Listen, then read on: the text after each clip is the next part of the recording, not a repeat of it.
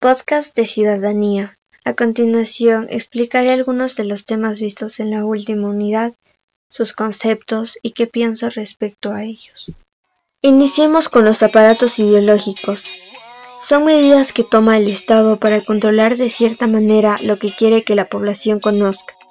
Tiene un gran vínculo con los medios de difusión, como las redes sociales, noticieros o radios, y con la educación. En ambos casos controla la información que se brinda, ya sea en el periodismo o junto con el Ministerio de Educación, que rige cómo y qué se debe enseñar. Los componentes del Estado. Derechos. Son normas que protegen la integridad de absolutamente todo ser humano, sin distinción alguna. Todos sabemos que somos sujetos de derechos, pero no siempre estamos correctamente informados acerca de ellos, lo que nos lleva a desconocer nuestros deberes y obligaciones para con la sociedad. Debo agregar que no todos se ven beneficiados por los derechos, ya que las condiciones de vida no son iguales y considero muy importante tomar acción. Policía. Es la entidad encargada de brindar seguridad pública a toda la población. Se encarga de proteger la vida, la integridad física y la seguridad de las personas, prevenir el delito, preservar el orden público, entre muchas más.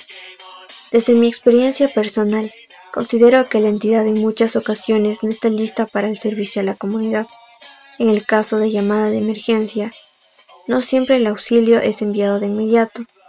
Cabe mencionar que también tenemos una responsabilidad respecto a las llamadas como ciudadanía, pues es importante ser conscientes. También las leyes actualmente brindan mayor protección a un criminal que a un policía que cumple con su deber. Fuerzas Armadas.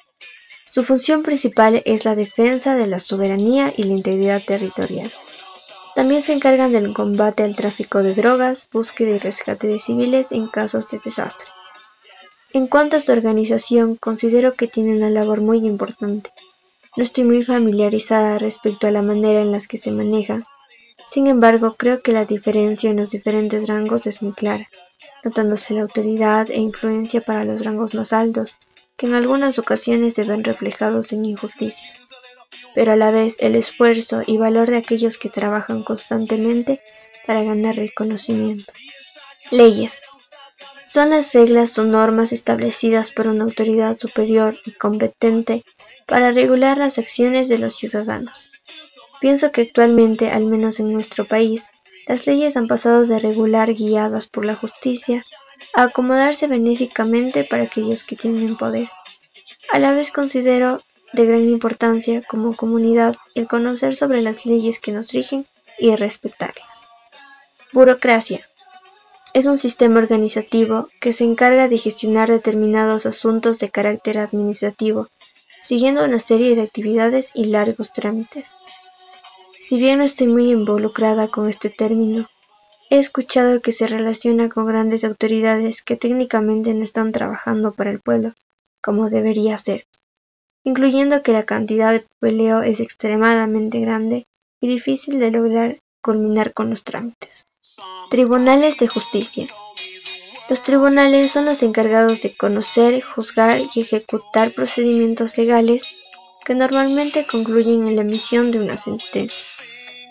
En el país siempre se escucha que las diferentes sentencias, especialmente si se tratan de grandes autoridades o personas reconocidas, no son del todo justas, denotando corrupción.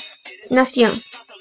Pienso que es el sentido de pertenencia a una gran comunidad, generalmente un país, en el que se comparte historia, cultura, idioma, entre varios vínculos más, los cuales nos hacen sentir identificados.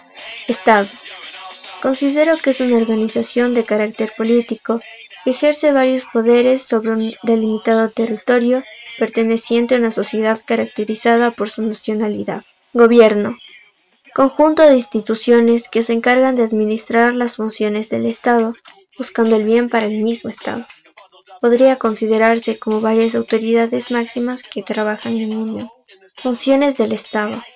En el Ecuador hay 5 funciones o poderes del Estado. La función legislativa se encarga de crear las leyes, la función ejecutiva las aprueba y la judicial hace que se cumplan. En la función electoral se organizan y controlan las elecciones. Por último, la función de transparencia y control social. Como su nombre dice, controla entidades y organismos del sector público, la rendición de cuentas y la participación ciudadana. Especialmente se enfoca en la lucha contra la corrupción. Analizar los distintos conceptos me ha ayudado a investigar, criticar y explicar desde mi punto de vista cómo percibo la realidad de nuestro entorno social, y a conocer sobre aquellos aspectos a los que estamos sujetos como ciudadanos.